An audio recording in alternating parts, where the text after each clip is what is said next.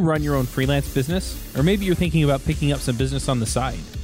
Well, then you need FreshBooks. FreshBooks is the quickest and easiest way to get invoices out to your clients.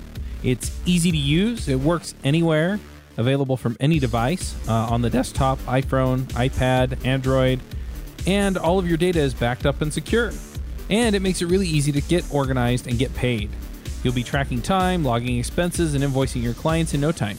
You can also save time billing, freeing up several days per month to focus on the work that you love, and you get paid faster. FreshBooks customers are paid on average 5 days faster because there's a link on the invoice that says pay me now.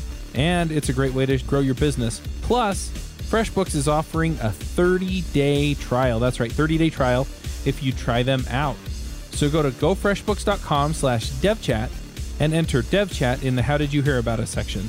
Once again, for a 30-day trial, go to gofreshbooks.com/devchat and enter devchat in the How Did You Hear About Us section.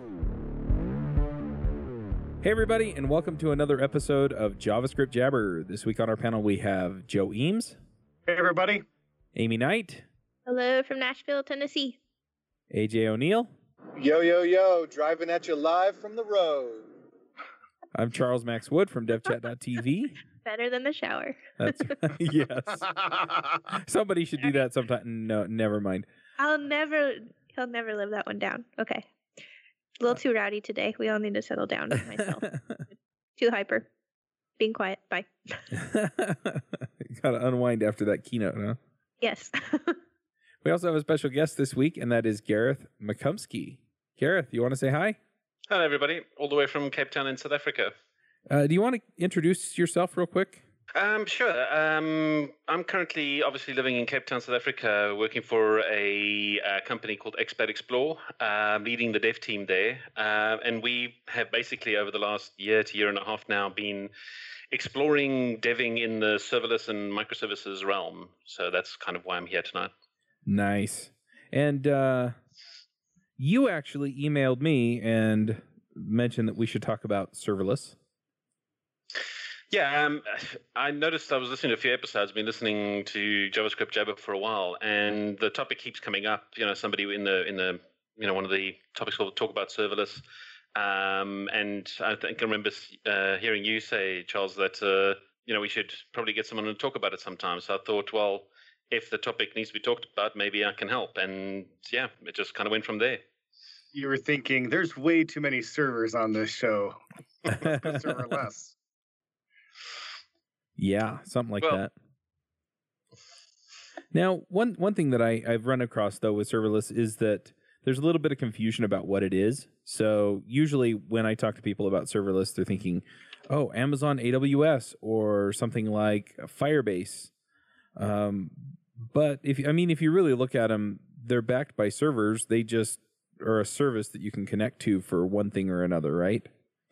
But then other people are bringing in like microservices on Docker, and they talk about that like it's serverless. So where's the line?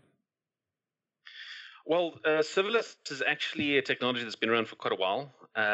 It's just lately the buzzword has been sort of, gaining traction. People are hearing the word serverless and talking about that.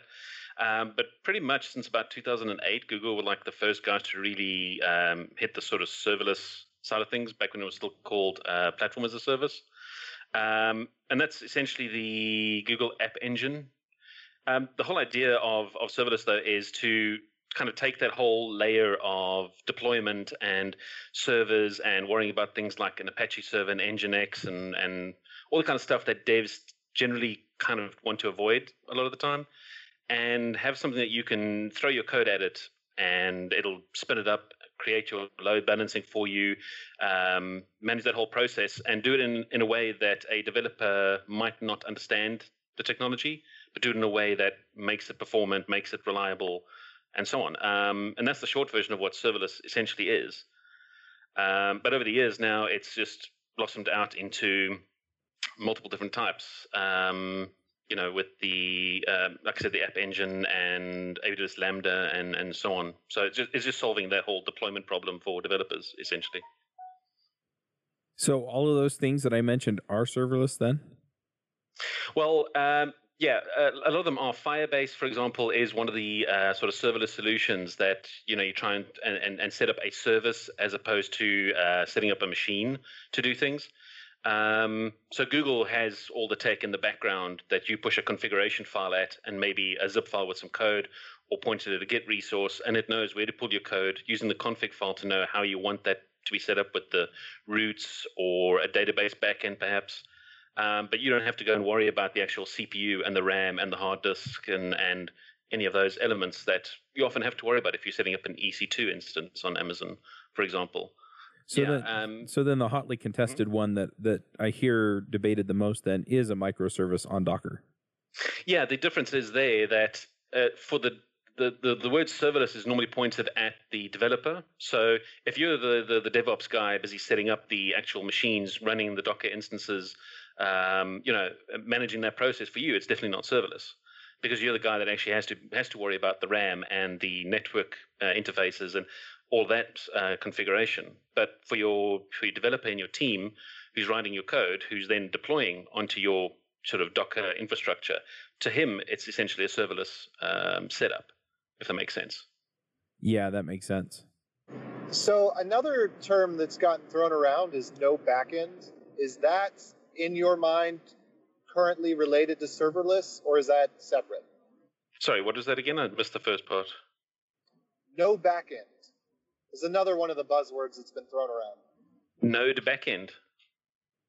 No backend. There's an element to that as well. So from my point of view, from what we've been doing at Expert Explore, we don't have a no backend solution. Our backend is just running off of AWS Lambda, essentially. So there is no infrastructure for us to manage. We throw little bits of code at a backend, and we don't necessarily care about what the machines are that run that to a degree. We just want to have something where you push a request at a function and it gives you data back, essentially like an API. But the no backend solutions are the types like the Firebases and so on. We essentially just deploying these services that Google Cloud, for example, makes available for authentication, for data storage. So you are talking to APIs, and you essentially don't have to worry about a backend. And that's what Firebase has pretty much made very popular from the serverless point of view. So when people say serverless, what they mean is no DevOps. And when people say no backend, what they mean is you write all the code in the front end, and you don't push code to the back end either. Is that what you're saying? Yeah, what about pretty those much. server functions, though? Sorry, what do you mean by server functions? Sorry, the cloud functions or stuff like that when you're just storing your data. Yeah, I mean, a lot of the cloud providers, they have these data services. AWS has the DynamoDB things where you communicate with your database, your data backend via API. Google has essentially the same things with Cloud Data Store. So in those cases, you don't particularly care what the infrastructure is like or what the actual machine is that's running that for you. You're just telling it, here's my data, keep it for me, and I'll eventually ask you for it back again. Whereas Firebase takes it one step further, and you're saying things like, I would like to authenticate. I don't care how you do this. I just want to authenticate with Google. Here's what my users give me on the front end. Authenticate this through, Google Login Provider, Facebook, or any of these other service providers. And it just spits back the, success responses for you. It essentially ends up, depending on what you're trying to build, if there's a service that can provide you with the functionality you're looking for from a front end, then you don't need to worry about a back end at all. But then you have a solution on the other side, like an AWS Lambda or even Google Cloud Functions, where you can write small snippets of back end code and, keep things relatively simple without worrying about the stuff that's running it in the end. Right. So those back-end systems are things like, you mentioned Lambda. There's also Azure Functions. I think IBM has something built into Bluemix. I mean, there are a lot of different solutions out there that do essentially the same thing. Yeah, and the great thing about that is that we now have options in this space. Initially, it was essentially AWS Lambda was giving you the only provider of this kind of microservices serverless option. But now with Azure Functions, that means you can spin up your functions there as well. and Google Cloud Functions, which is still in beta right now, but they're very quickly reaching sort of production stage as well. And I think their plan is first quarter of next year to be production ready on that side. What's nice about that, though, is that even at Expat Explore, we're looking at trying to find ways to straddle two vendors. So if something happens with AWS, we've got a way to fall back to Cloud Functions or Azure Functions to continue to serve customers making front-end requests to our back-end microservices. So how do you start thinking about this then? I mean, AJ brought up the no back-end, so, you go use something like Firebase, or, you cobble things together from, the database systems you mentioned, maybe pull in Auth0 for authentication, and then you do stuff here or there to make the rest of it work. Versus, maybe pulling something in like Firebase that kind of does everything for you. How do you decide which way to go? Well, for my case, I'm generally the person that likes to reuse stuff that's already out there. I hate reinventing the wheel the 17th time. Been there and done that. So if there's an existing service that can kind of do these things for me, I'd rather use what they have. Not to mention that they've probably got a lot cleverer people than I am to be able to do these things the right way, make it secure, make it performant, and so on. So if there is a way for me to reuse the sort of authentication mechanisms in Firebase or other services like that, I'm generally going to go for that. It just makes my life a lot easier. The other thing is, though, with my use case, for example, we are redeveloping what we already have onto serverless microservices. So in that case, if you're going in that route, the way to do it, we found that that's been quite easy, is essentially take our front-end site, for example, is what we're doing right now. We're taking components off of that and re-implementing them onto a sort of microservices backend and writing the front end to talk to that. One simple example is we have a reviews component that sits on our site for our products. And that's a relatively simple system that sort of stands alone outside of the rest of the site, and is quite easy then to make the backend stuff sit on an AWS Lambda function, for example, where you just request review scores for a product, and that comes back through AJAX requests from your front end. And you kind of just go through that process of we've taken the process from going from the sort of simple things like a review section on a product page to the more complex things, where to the point now where we're converting the entire product page, all the content for an entire product page, into a backend request from an AWS Lambda function. So it just means you taking it progressively deeper and deeper in that route. Yeah. So I kind of have a question I'd like to ask here before we go further. I feel like a lot of times, I don't know if this would be something like for someone more advanced, but maybe people who are like, junior or mid-level, or maybe even people advanced. But a lot of times it seems like a lot of people, if they're going serverless or something like that, they kind of sometimes assume that it's always going to be up, and that's not always the case. Like even AWS has failures in different parts of their infrastructure. So when you're building things out, what kind of stuff should you consider that might be different if you're managing this stuff yourself? So if you're trying to build your own sort of serverless solutions, this is getting to sort of the DevOps side a little bit. If you're setting things up through Docker containers and stuff, it's in there. It's just the good practices that you get from, even if you just run simple EC2 instances with load balanced setups across multiple regions with AWS. But the one, like I mentioned before, the one nice thing if you're using the serverless microservices stuff, and even the stuff that's not based on microservices, is most of these vendors all kind of have the same product that do the same thing, and they can run the same code. And what's useful is because you're, on AWS Lambda, your functions are generally quite small, maybe a couple of hundred lines of code, if that, and tweaking that code to work on a different vendor. If you're going from an AWS Lambda to Azure Functions, there's very little you need to change between the two. So it does give you the option to fall back between different vendors, which is kind of cool way to do it. So even if AWS, disappears off the face of the planet, you've still got a place like Azure Functions that can take it over for you if need be, which is kind of cool. That's interesting. I hadn't thought about them being similar like that because, yeah, in my mind, they would be like the APIs would be vastly different. The cool thing is there's not really an API involved.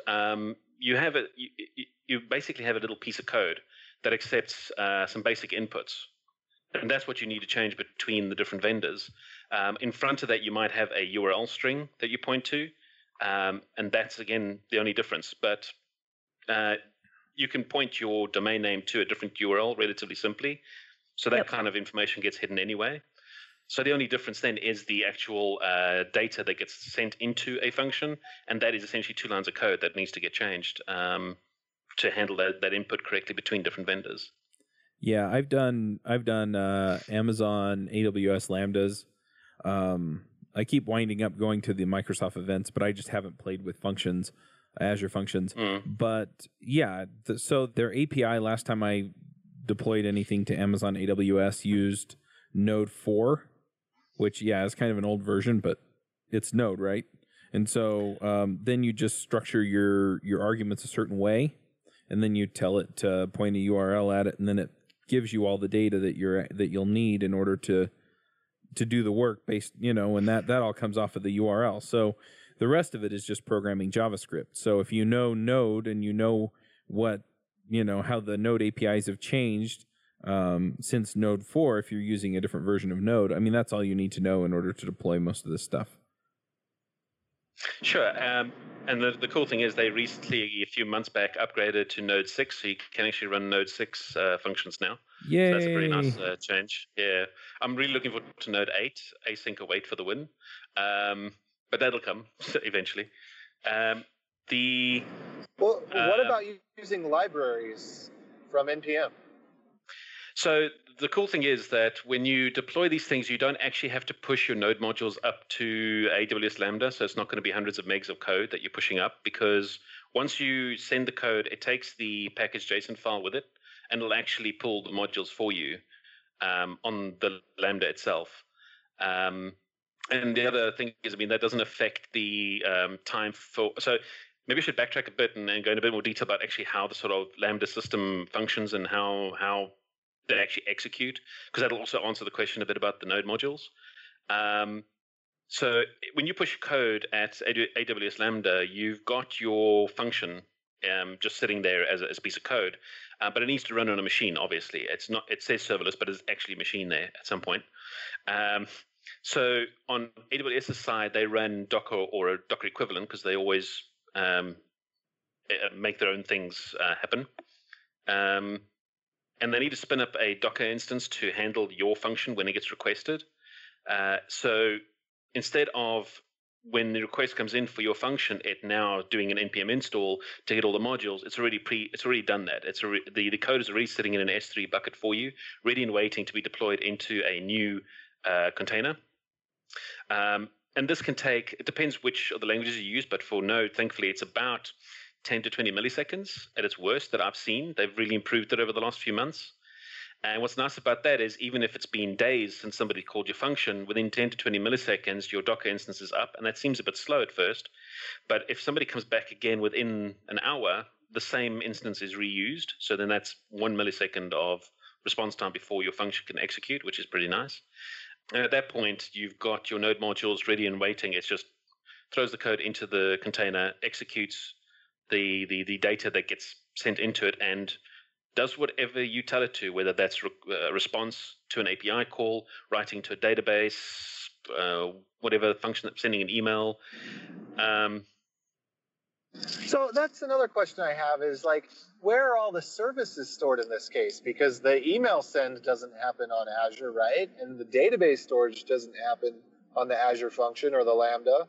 So where's the database and where's the email? Well, this is the other component of the serverless side of things, is that you can set up a service in AWS or whichever vendor you're with. You can even go cross-vendor for the data storage, which is something we're also looking at. But you essentially set up the service. So if I want to store some data in a NoSQL style storage, I can use DynamoDB for that. I don't have to worry about the actual machine. It doesn't sit on my function. It's called through the AWS API.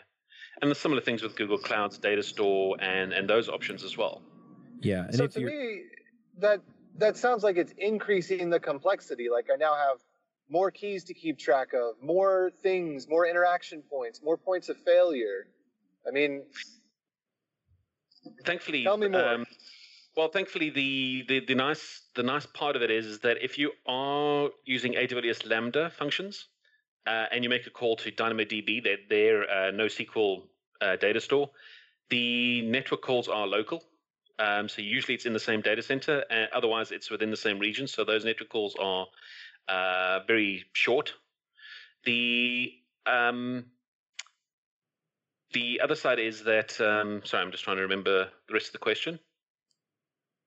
So as far as the keys go, I can jump in with some of this because what I set up was a call to Slack. So I set up basically a Slack automation tool, and I used a couple of AWS Lambdas, and yeah. So essentially, they allow you to set up secrets in each Lambda. So you just set that up, and then it does what it's supposed to do, and so that was pretty easy. You know, yeah. If those secrets change, then you have to go swap them out, right? But you know, if you're using an API key and then you're using that to send out emails through SendGrid or similar, then you know, you just put your SendGrid keys in there or your username and password or however you authenticate against the SMTP server, and then off you go. And then, you know, as Gareth said, if you're using SMS or, you know, which is Amazon's mail service, you know, then that's all local and goes out through Amazon servers. The other advantage is that to be honest, the secret side of things, if you think about it, you're not actually adding any additional secrets to what you need. If you're running on your own server, you still need a username and password for your database storage, whether or not it's local. That doesn't change. You still need some credentials to access a data store. The other side, though, is what we use at Expert Explore is a framework that has become kind of incredibly useful for us called serverless.com. It's what this helps you do is manage that whole resource allocation process. So you create a function, but it needs to interact with a DynamoDB table. Well, setting this up using the serverless framework, it manages that kind of integration quite nicely for you and the permissions to access things. So you just set up the sort of permissions you want in a configuration file to a Lambda table. And the serverless framework will help you make sure that's set up properly on the AWS side or on Cloud Functions or Azure Functions. It's vendor neutral, which is kind of cool as well. So there's very little in the way of secret management there because your AWS API user that you set up to install these functions on AWS to deploy them into AWS itself has to have permissions to access DynamoDB. So there, in fact, it's reducing how many secrets you need to worry about. One thing we found useful, though, is in our deployment system, instead of trying to store these secrets in code, which is obviously a bad idea, we try to do this in our environment variables. So when we deploy to AWS, we're pulling our deployment system pulls the environment variable out for the credentials we need to use to AWS instead of having that stored in code, which helps us just manage our secrets a bit better. Yeah, I would hope that nobody here listening puts their secrets in codes, but I know that those people exist. Well, especially if it's all front-end code, and even if you obfuscate it, it's still not a good idea. Yeah, the interesting thing was we found interesting ways to work around issues with front-end secrets. I don't know if this is the right amount of detail for the specific show, but one of the issues that we had was we're trying to move away from having a back end that builds pages. We're trying to have a front end that will dynamically load DOM or manipulate DOM in the front end. Based on Lambda functions returning data.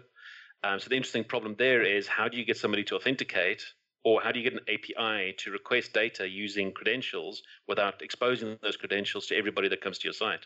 Because even obfuscation, like you said, is pretty much useless. So the idea that we hit upon was that we have, for example, a public credential set, which works on our authorization side. So with these functions, AWS Lambda especially, they have an authorization and authentication system for API Gateway, which is their layer in front of your Lambda functions that you can use to make API calls. And the nice thing about that is that it can handle authenticating and then using JWTs for authorization from that point on. So feel free to stop me at any point if you want me to clarify. But the idea is that we have a public a username and password set that we use to authenticate with, and that user only has access to publicly accessible data that anybody can see anyway. So if it makes a request, we can see on the Lambda side, does this person have access to this data? And if yes, send it back. And if anybody wants access to the non-private data, they have to use their own credentials to authenticate anyway. And that person has the permissions to view this private data. So the credentials that are being passed are not publicly accessible to anybody on the site. Only they know it because they have input those details onto the front end. And that's what then authenticates with the Lambda to determine, can we give this person that's viewing it the information that they're asking for, if that makes sense. Makes sense to me. So I'm kind of interested to hear what your favorite serverless technologies are. We talked about a lot of different ones. What are your preferences? Well, these days I find myself more and more building stuff based on microservices, but I do still have a few freelance projects that I tend to work on that sort of follow the more traditional, monolithic SOA type model with, an Express app and so on. I found when it comes to those types of apps, one of my favorites is actually Elastic Beanstalk on AWS. It's a pretty cool feature where you can point a Git repository at an AWS service and tell it, please run this app, and it'll automatically say, automatically look at the config file that you set up. You say you want two services as a minimum for fallback and load balancing, and you need a database, and this is the SQL to build the schema for the database, and it just goes and builds things. And it manages all of that load balancing for you, spinning up additional servers in case load increases. One of those really cool features where I'm not really too concerned about what the machines are doing. It just kind of all works like magic. So it sounds like you've built most of your infrastructure around Lambdas and sort of the do-it-yourself microservices that run there. And, you've built your authentication using some of Amazon's engines. What other services do you pull in that are either other Amazon services or non-Amazon services? Well, one of the nice things about the Lambda system that AWS has got running as well is that it's not limited to just API calls. So there's the SNS service that AWS provides, the simple notification service. And at face value, it just looks like something you can use for when you've got an infrastructure issue that sends an alarm off via SMS to your cell phone to let you know that a server's fallen over or something like that. But it's actually quite a bit more than that, because what you can do is you can do things like an example is if you create a new user through an API call. So you submit something to a URL to create a new user for your application. Runs the Lambda function, which receives that data, adds that entry into the database. But maybe you need to do something more when you have a new user. You maybe need to send them a welcome email. Maybe you need to add them to an accounting system. All these kinds of things that come along with that. And traditionally, these kinds of things might happen in a synchronous nature, or your actual code that creates the user has to now spin off these additional functions to do these extra things. But the difficulty is over time, what do you do when you need to add more of the stuff on? You'd have to go in and edit that code again, add additional steps into this process, and that can eventually cause problems, maintenance issues and so on. But with a feature like SNS, what you can do is you create a user in your function, add them to the database, and you're finished. But you can, before you finish running your function, you can just spin a notification into a specific SNS topic to say, new user was created, here's the details of this new user, and end execution at that point. So what you can have then is you can have a send welcome email function sitting, and it's not linked to an API call. So it doesn't work through AWS's API gateway to receive API requests, but it's subscribed to that topic for create user. And it sees this notification come that says user was created, here's this user's details, and now it can create an email. It can go send this email out to the user that you wanted to do all along, or add the person into the accounting system that you needed to do, or any number of other things you might want to do for a new user or new customer. And at any point, if you do want to add something else into this process, you're not editing existing code that's doing its job well. You're just introducing another function that runs completely separately from all of these and doesn't touch anything else and doesn't potentially break anything, but you can continue to enhance your system with these kinds of topic notifications. And this goes across the board. It's not just for something like SNS. You can do things with SES, the email sending service with AWS, where you can have an inbox that receives email. And similar thing, you can have a function listening to that inbox to determine what to do with this message once it comes in. The DynamoDB, which I've mentioned, has a similar thing where you can link into the table that can listen for updates or inserts into the table itself and take action when something happens there. There's a ton of these features all over the place, and you can even tie into other services. We use a CMS system for our site content that when something is published, it then hits a webhook to run another function to continue to do things. So it's pretty broad what you can do and all the services that you can tie into. And it's not just limited to API calls, which is pretty fun.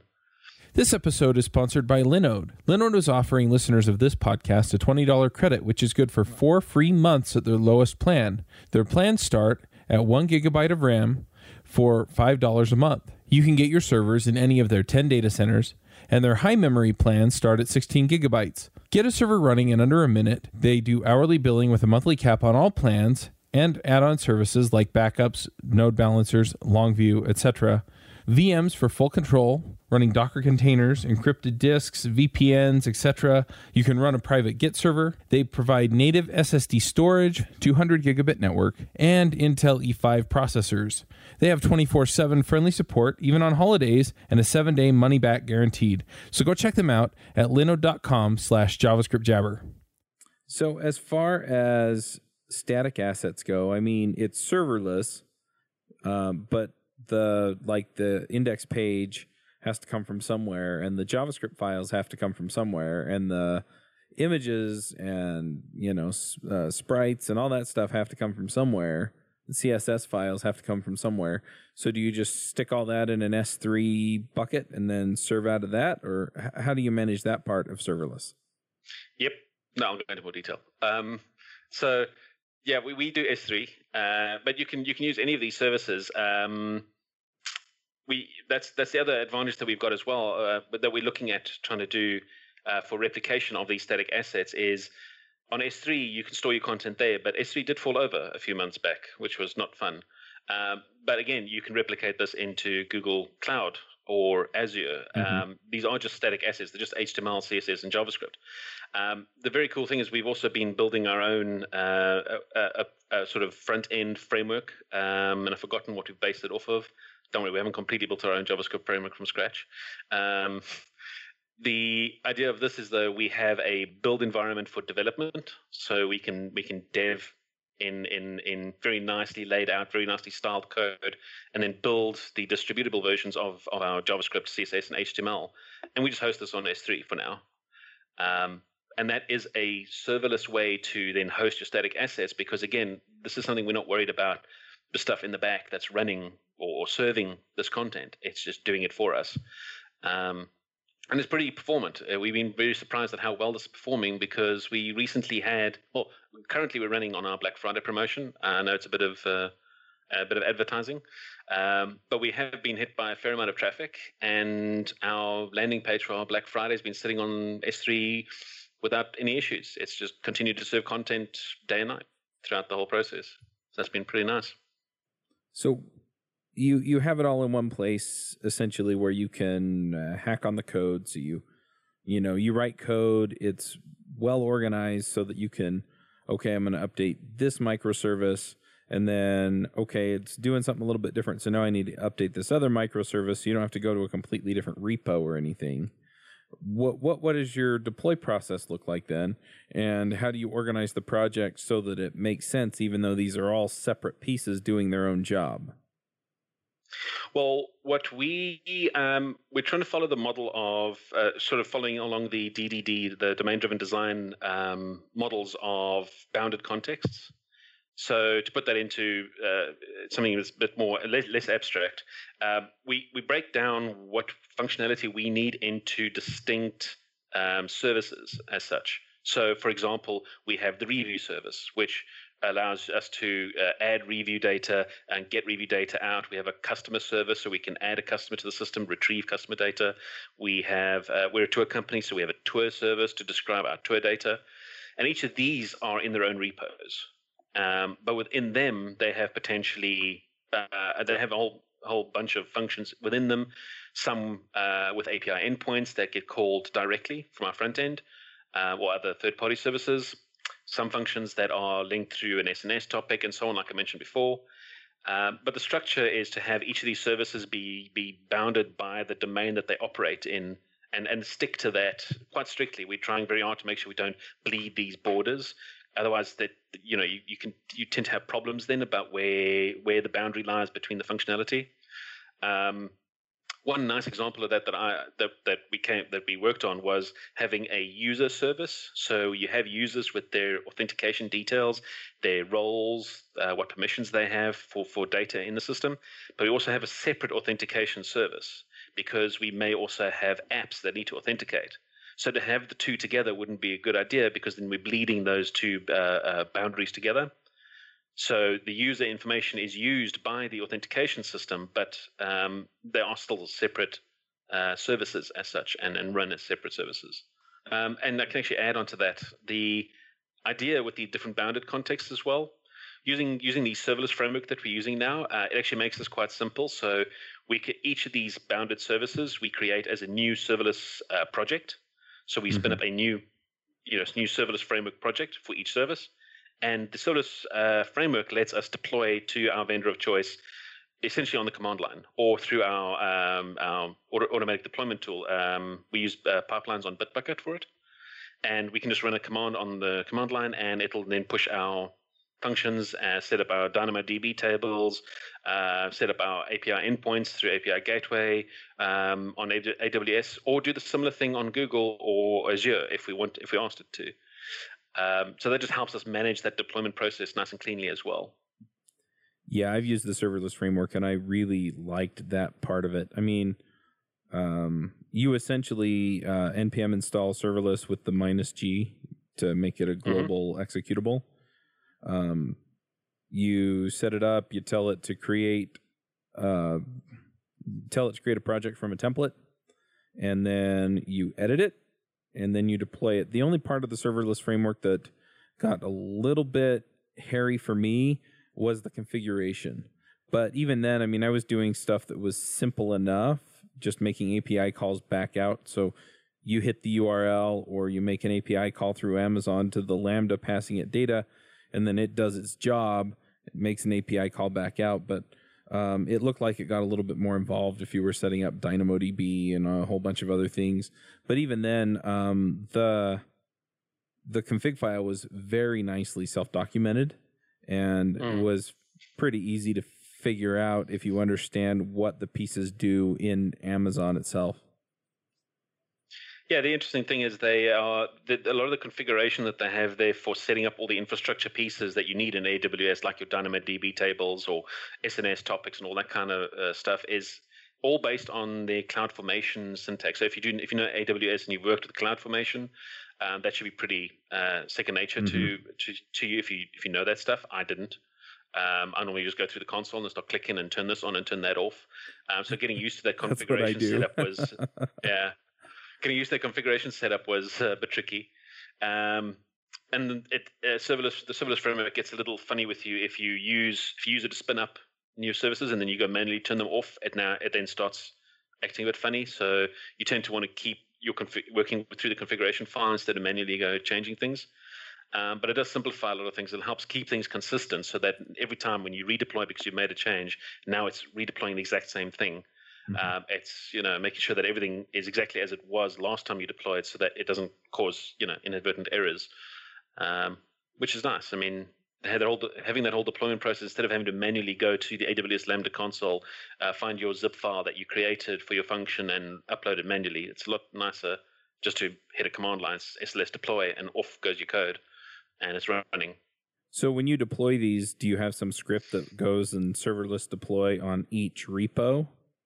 Well, the nice thing is usually you deploy one at a time, right? Because you're making the change on one. So what we ended up setting up is our CI/CD solution on pipelines with Bitbucket. It has a way for us to run run things on a command line, essentially in a Docker container. So as we push to our master branch, for example, it'll automatically run SLS deploy on things to redeploy any changes we've made to our Lambda functions or the infrastructure or whatever change we happen to make. Yeah, I'm just wondering if they interdepend. If the change affects more than one service, I guess you just push them both and then let them both deploy. Yeah, that does get a bit tricky. What we try to do is we always try to make sure our services are backwards compatible, and if not, then we version them. So right now we're pushing, for example, a version 2 of our tour service, which our front end doesn't use right now. But when it's ready and we've tested it, then the guys working on the front end side, I finished writing the documents, for example, for our version 2. Send them the URL so they can read up on it. Then they tweak the front end stuff to point at the new API because that's actually changed what data gets sent and what data comes back. So it's not compatible with the previous version. And then once they're ready, they push their updates to S3, and now it's switched over to the new service. And we do similar kind of things when you have interdependencies between services. So try to keep things backwards compatible, but if not, then we try to version it so that it doesn't break automatically. You actually have to switch it over to the new version before it starts working. Sounds good to me. What about testing these services? So you mentioned that you have CI/CD set up. How does that work? Well, thankfully, there's actually quite a few options. At the moment, for the specifically AWS Lambda functions, there is a plugin for the serverless framework that links into Mocha. So we actually write full-blown Mocha tests to test things. It gets a bit tricky when you start talking to specific services, other APIs, third-party APIs. You obviously don't want to go start putting things into a production database when you're running your test scripts. So we end up using tools like AWS Mock, for example, which is another NPM module. It just helps us intercept these calls to like AWS third-party services and send back a canned response that we can test for. Because we're not really worried about testing whether DynamoDB works. It usually does. And if it didn't, we can't do anything about it anyway. So we don't need to actually put something in a DynamoDB table and actually retrieve something from there either. We just need to make sure that everything before and after those interactions works with what comes back. So we end up just using mocking NPM modules to help test those features. One problem we're experiencing now is we need to speak to another third-party API service that doesn't have an already built NPM module for the mocking purposes. So we kind of have to build our own mock service for that. But the ability to test is there. It's built in. Again, part of our CI/CD pipeline is running our tests. And if the tests fail, the deployment stops in its tracks and throws an error message. Otherwise, it continues. But yeah, tests are as good as the developer writes them to be as well. So at that point, it ends up being up to the developer just to write the right tests. Yeah, that's one of the great ironies of testing is that you have to have an understanding of what the results should be in order to, there are certainly cases where in order to write the test correctly, you would have had it written the code correctly because your understanding of the problem has to be correct. Yeah, that's where I like the idea of the sort of test-driven development style, where you write the test for your function before you've written your function, so that when you run your test, it fails because you don't have code yet to actually do what you're testing for. But the funny thing there is that you can then write a test that always fails, even if you come back with the right thing. So I often find myself running a test that comes back successful. I scratch my head a little bit, and then I tweak my test, which I know should fail, and then it still passes. So you end up in a situation where you're trying to make sure your tests are always actually accurate. But yeah. So I actually do have a question about this. So for doing like integration testing, do you usually recommend like stubbing things out, or do most of the platforms that you would use like provide like a test endpoint or something you can hit for integration testing? So integration testing is one of the tricky things with microservices in general, just because obviously everything is kind of all over the place. So one of the nice things that we've been trying to do is that with the serverless framework, for example, we can set a stage. So for our develop branch, for example, we can set the stage to be developed, and all the all our API endpoints and our functions are deployed with sort of with the word develop prefixed to their names and their URLs and so on. And what that lets us do then is we can essentially deploy all of our services to AWS or any other vendor and have integration tests across the develop stage. We haven't got to the point where that's 100% complete yet, because that is actually a relatively big task. We're trying to focus on the unit testing right now to try and get that all squared away and set. But we can do sort of manual integration testing right now, the way things are set up, and it is possible to do it. Thankfully, there are many tools in the JavaScript world to help build integration tests and things like that. It's just better picking what you want. The deployment system then is just to deploy it into sort of the develop stage that's non-production, so that you're ready for when you do deploy to production, obviously. Okay, so that answers that question. Thank you. Mm. All right, let's go ahead and do some picks. For you, the listeners of JavaScript Jabber, Loot Crate is offering an opportunity to save 10% on any new subscription at lootcrate.com. Just enter the promo code BRIDGE10 for 10% savings. Loot Crate is one of my favorite things. Every month I get a box in the mail, costs less than $20, and it comes with all kinds of goodies. I have stuff from, just looking at my shelf, Batman, Spider-Man, Ninja Turtles, Back to the Future, Lord of the Rings, Star Wars, and much, much more. So if you're a geek, a gamer, anything like that, and you want cool stuff to put around your office, cool t-shirts, comic books, etc., then definitely check out Loot Crate. To save 10% on your new subscription, go to lootcrate.com/Ruby. Again, that's lootcrate.com/Ruby to save 10% on any new subscription. Enter the promo code BRIDGE10 for 10% savings. AJ, do you want to start us off with picks? Okay, so I have been listening to more business audiobooks lately and reading business books and trying to get better in that aspect of my life of understanding successful business. And I watched the documentary about Enron, and I thought that it was like pretty enlightening, because you hear people speak like that all the time. For the way that these executives are speaking, where they're just like justifying things that they're doing, because it's just a little lie about something or other, but then it turns into a $35 billion lie. And so I recommend watching that documentary if you haven't. It is it has a scene I would recommend skipping, but other than that, I found it to be pretty interesting. And also, I've been listening to The Hard Thing About Hard Things by Ben Horowitz. And I was listening to the beginning of the book. I haven't gotten too far into it. And I'm thinking, man, this guy's an idiot. And then he kind of talks about how, and this is the wrong way to do it. And I was like, okay, good. Phew. And it's just very interesting to me to learn about, why things succeed or fail, or how people recover from screw-ups and that kind of stuff. So those are going to be my picks, and just business in general. All right, Amy, what are your picks? Oh, man, I'm trying to decide. I have a couple.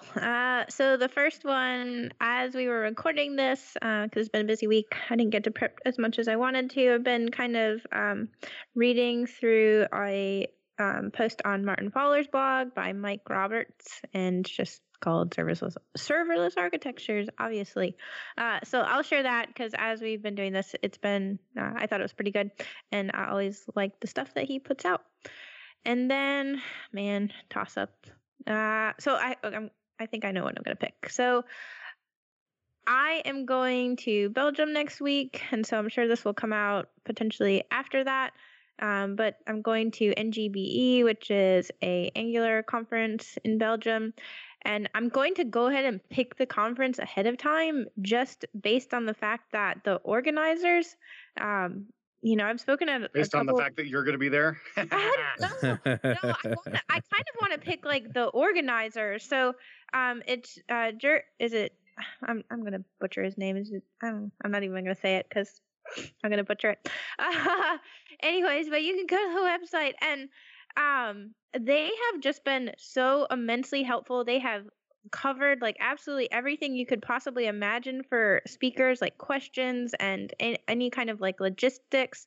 So sometimes when you go, like, I'm an American and I go overseas and I'm traveling by myself, it can be like a little bit nerve-wracking just trying to like make sure I've thought through everything and I have everything taken care of and getting around everywhere. But they have like covered all of that for me without me even having to ask any questions. Anyway, so I just can't say enough good things about these people and this conference. I'm really excited to go. So that'll be my other pick. All right, Joe, what are your picks? All right, so I recently went and saw the movie Wonder, and that was a freaking amazing movie. It was totally one of those feel-good movies, where it's like all about how this person conquers difficulties and troubles, but it was actually just a really good movie. Took my kids, very wholesome, very uplifting, really liked it. So that's gonna be my first pick, is the movie Wonder. And then my second pick is going to be a board game I recently played or picked up called Gloom in Space. And Gloom is a game that's been around before. It's basically a game where you make up stories about how you have a whole bunch of people and you're trying to kill them.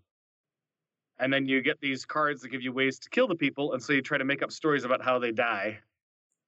And it's all very dark humor. And Gloom in Space is sort of the same idea, but with red shirts, right? So like you're killing off all of the spacemen. And you're trying to keep the other people from killing theirs off while you're killing your own off. And the cards are hilarious and lots of just really fun text about it. A great game to play with people who are a little creative. Kind of a fun game to play with your family. So there you go. Those are my two picks. All right. Well, I'm going to jump in here with a few picks. The first pick is something that we actually talked about on the show. I was going to pick it anyway. It's the serverless framework, and it's on NPM. We kind of talked through that. But it is super impressive. It just makes it really easy to get stuff up on these platforms. The other pick that I have, I don't know if I picked this last week or not. So I'll just do the safe thing and pick the next book in the series. I've been listening to Brandon Sanderson's The Stormlight Archives, and I'm in the middle of the second book, which is Words of Radiance, and I'm really enjoying it. Is this the first time you read it? No, it's the second time. So I read the first two books as they came out, and then he just released Oathbringer a couple weeks ago. And so I was like, I don't know if I remember enough of the details to just jump right into the third book. And so I listened to the first two again. I did the same thing. I reread the first two and getting ready for the third one to come out. Yep. So I'm super excited for it. So I'll be reading that. And then I also saw an announcement for Avengers Infinity, which is coming out in May, and that should be cool too. So I'm going to pick that as well. Gareth, do you have some picks for us? Yeah, I picked a couple of things. The first one I'm going to pick is a book that kind of goes with the topic today, especially on the microservices side. It's a really awesome book called Building Microservices by Sam Newman. It's an O'Reilly book with some honeybees on it if you look at the animal pictures. But the cool thing about the book is it's not about technology as such. It doesn't talk about Docker, and it doesn't talk about the DevOps side and all these tools that you need to use to create your microservices. It looks at it from a much more organizational point of view, like how you decide what your microservices, bounded context that we talked about are. How do you manage a team? How do you manage your dev processes, your testing processes, all those kinds of things that can make microservices kind of tricky. So that's a really cool book, Building Microservices by Sam Newman. That's kind of what helped me go down the road and try to do things kind of the right way. The other one that I picked is completely different, and it's another podcast that I listen to as well, which is one of my favorites. It's not related to dev at all, so not competition. It's a podcast called Skeptic's Guide to the Universe, and it's essentially a group of guys, the three brothers, one being a neurosurgeon, their friend, and a science communicator, Cara Santa Maria. And they essentially meet once a week, discuss sort of science topics and the latest woo crazes out there and how to debunk them and how to determine, when things might not be as they seem and how to look at things skeptically and not be, fooled into believing things that aren't true, essentially. Very cool podcast that I look forward to as well. And that's basically my 2 picks. Nice. If people want to check out what you're working on these days or follow you on Twitter or read your blog or anything like that, where do they go? Well, I do have a Twitter account. It's not super active. It's at Gareth MCC. And I do have my own little portfolio page that essentially just talks about stuff I've worked on in the past. It's gareth.mccumskey.com. Hope people can find that with my surname spelling. But yeah, that's the easiest way is just to, get in contact with me. All right. Well, let's go ahead and wrap this one up. Thank you for coming, Gareth.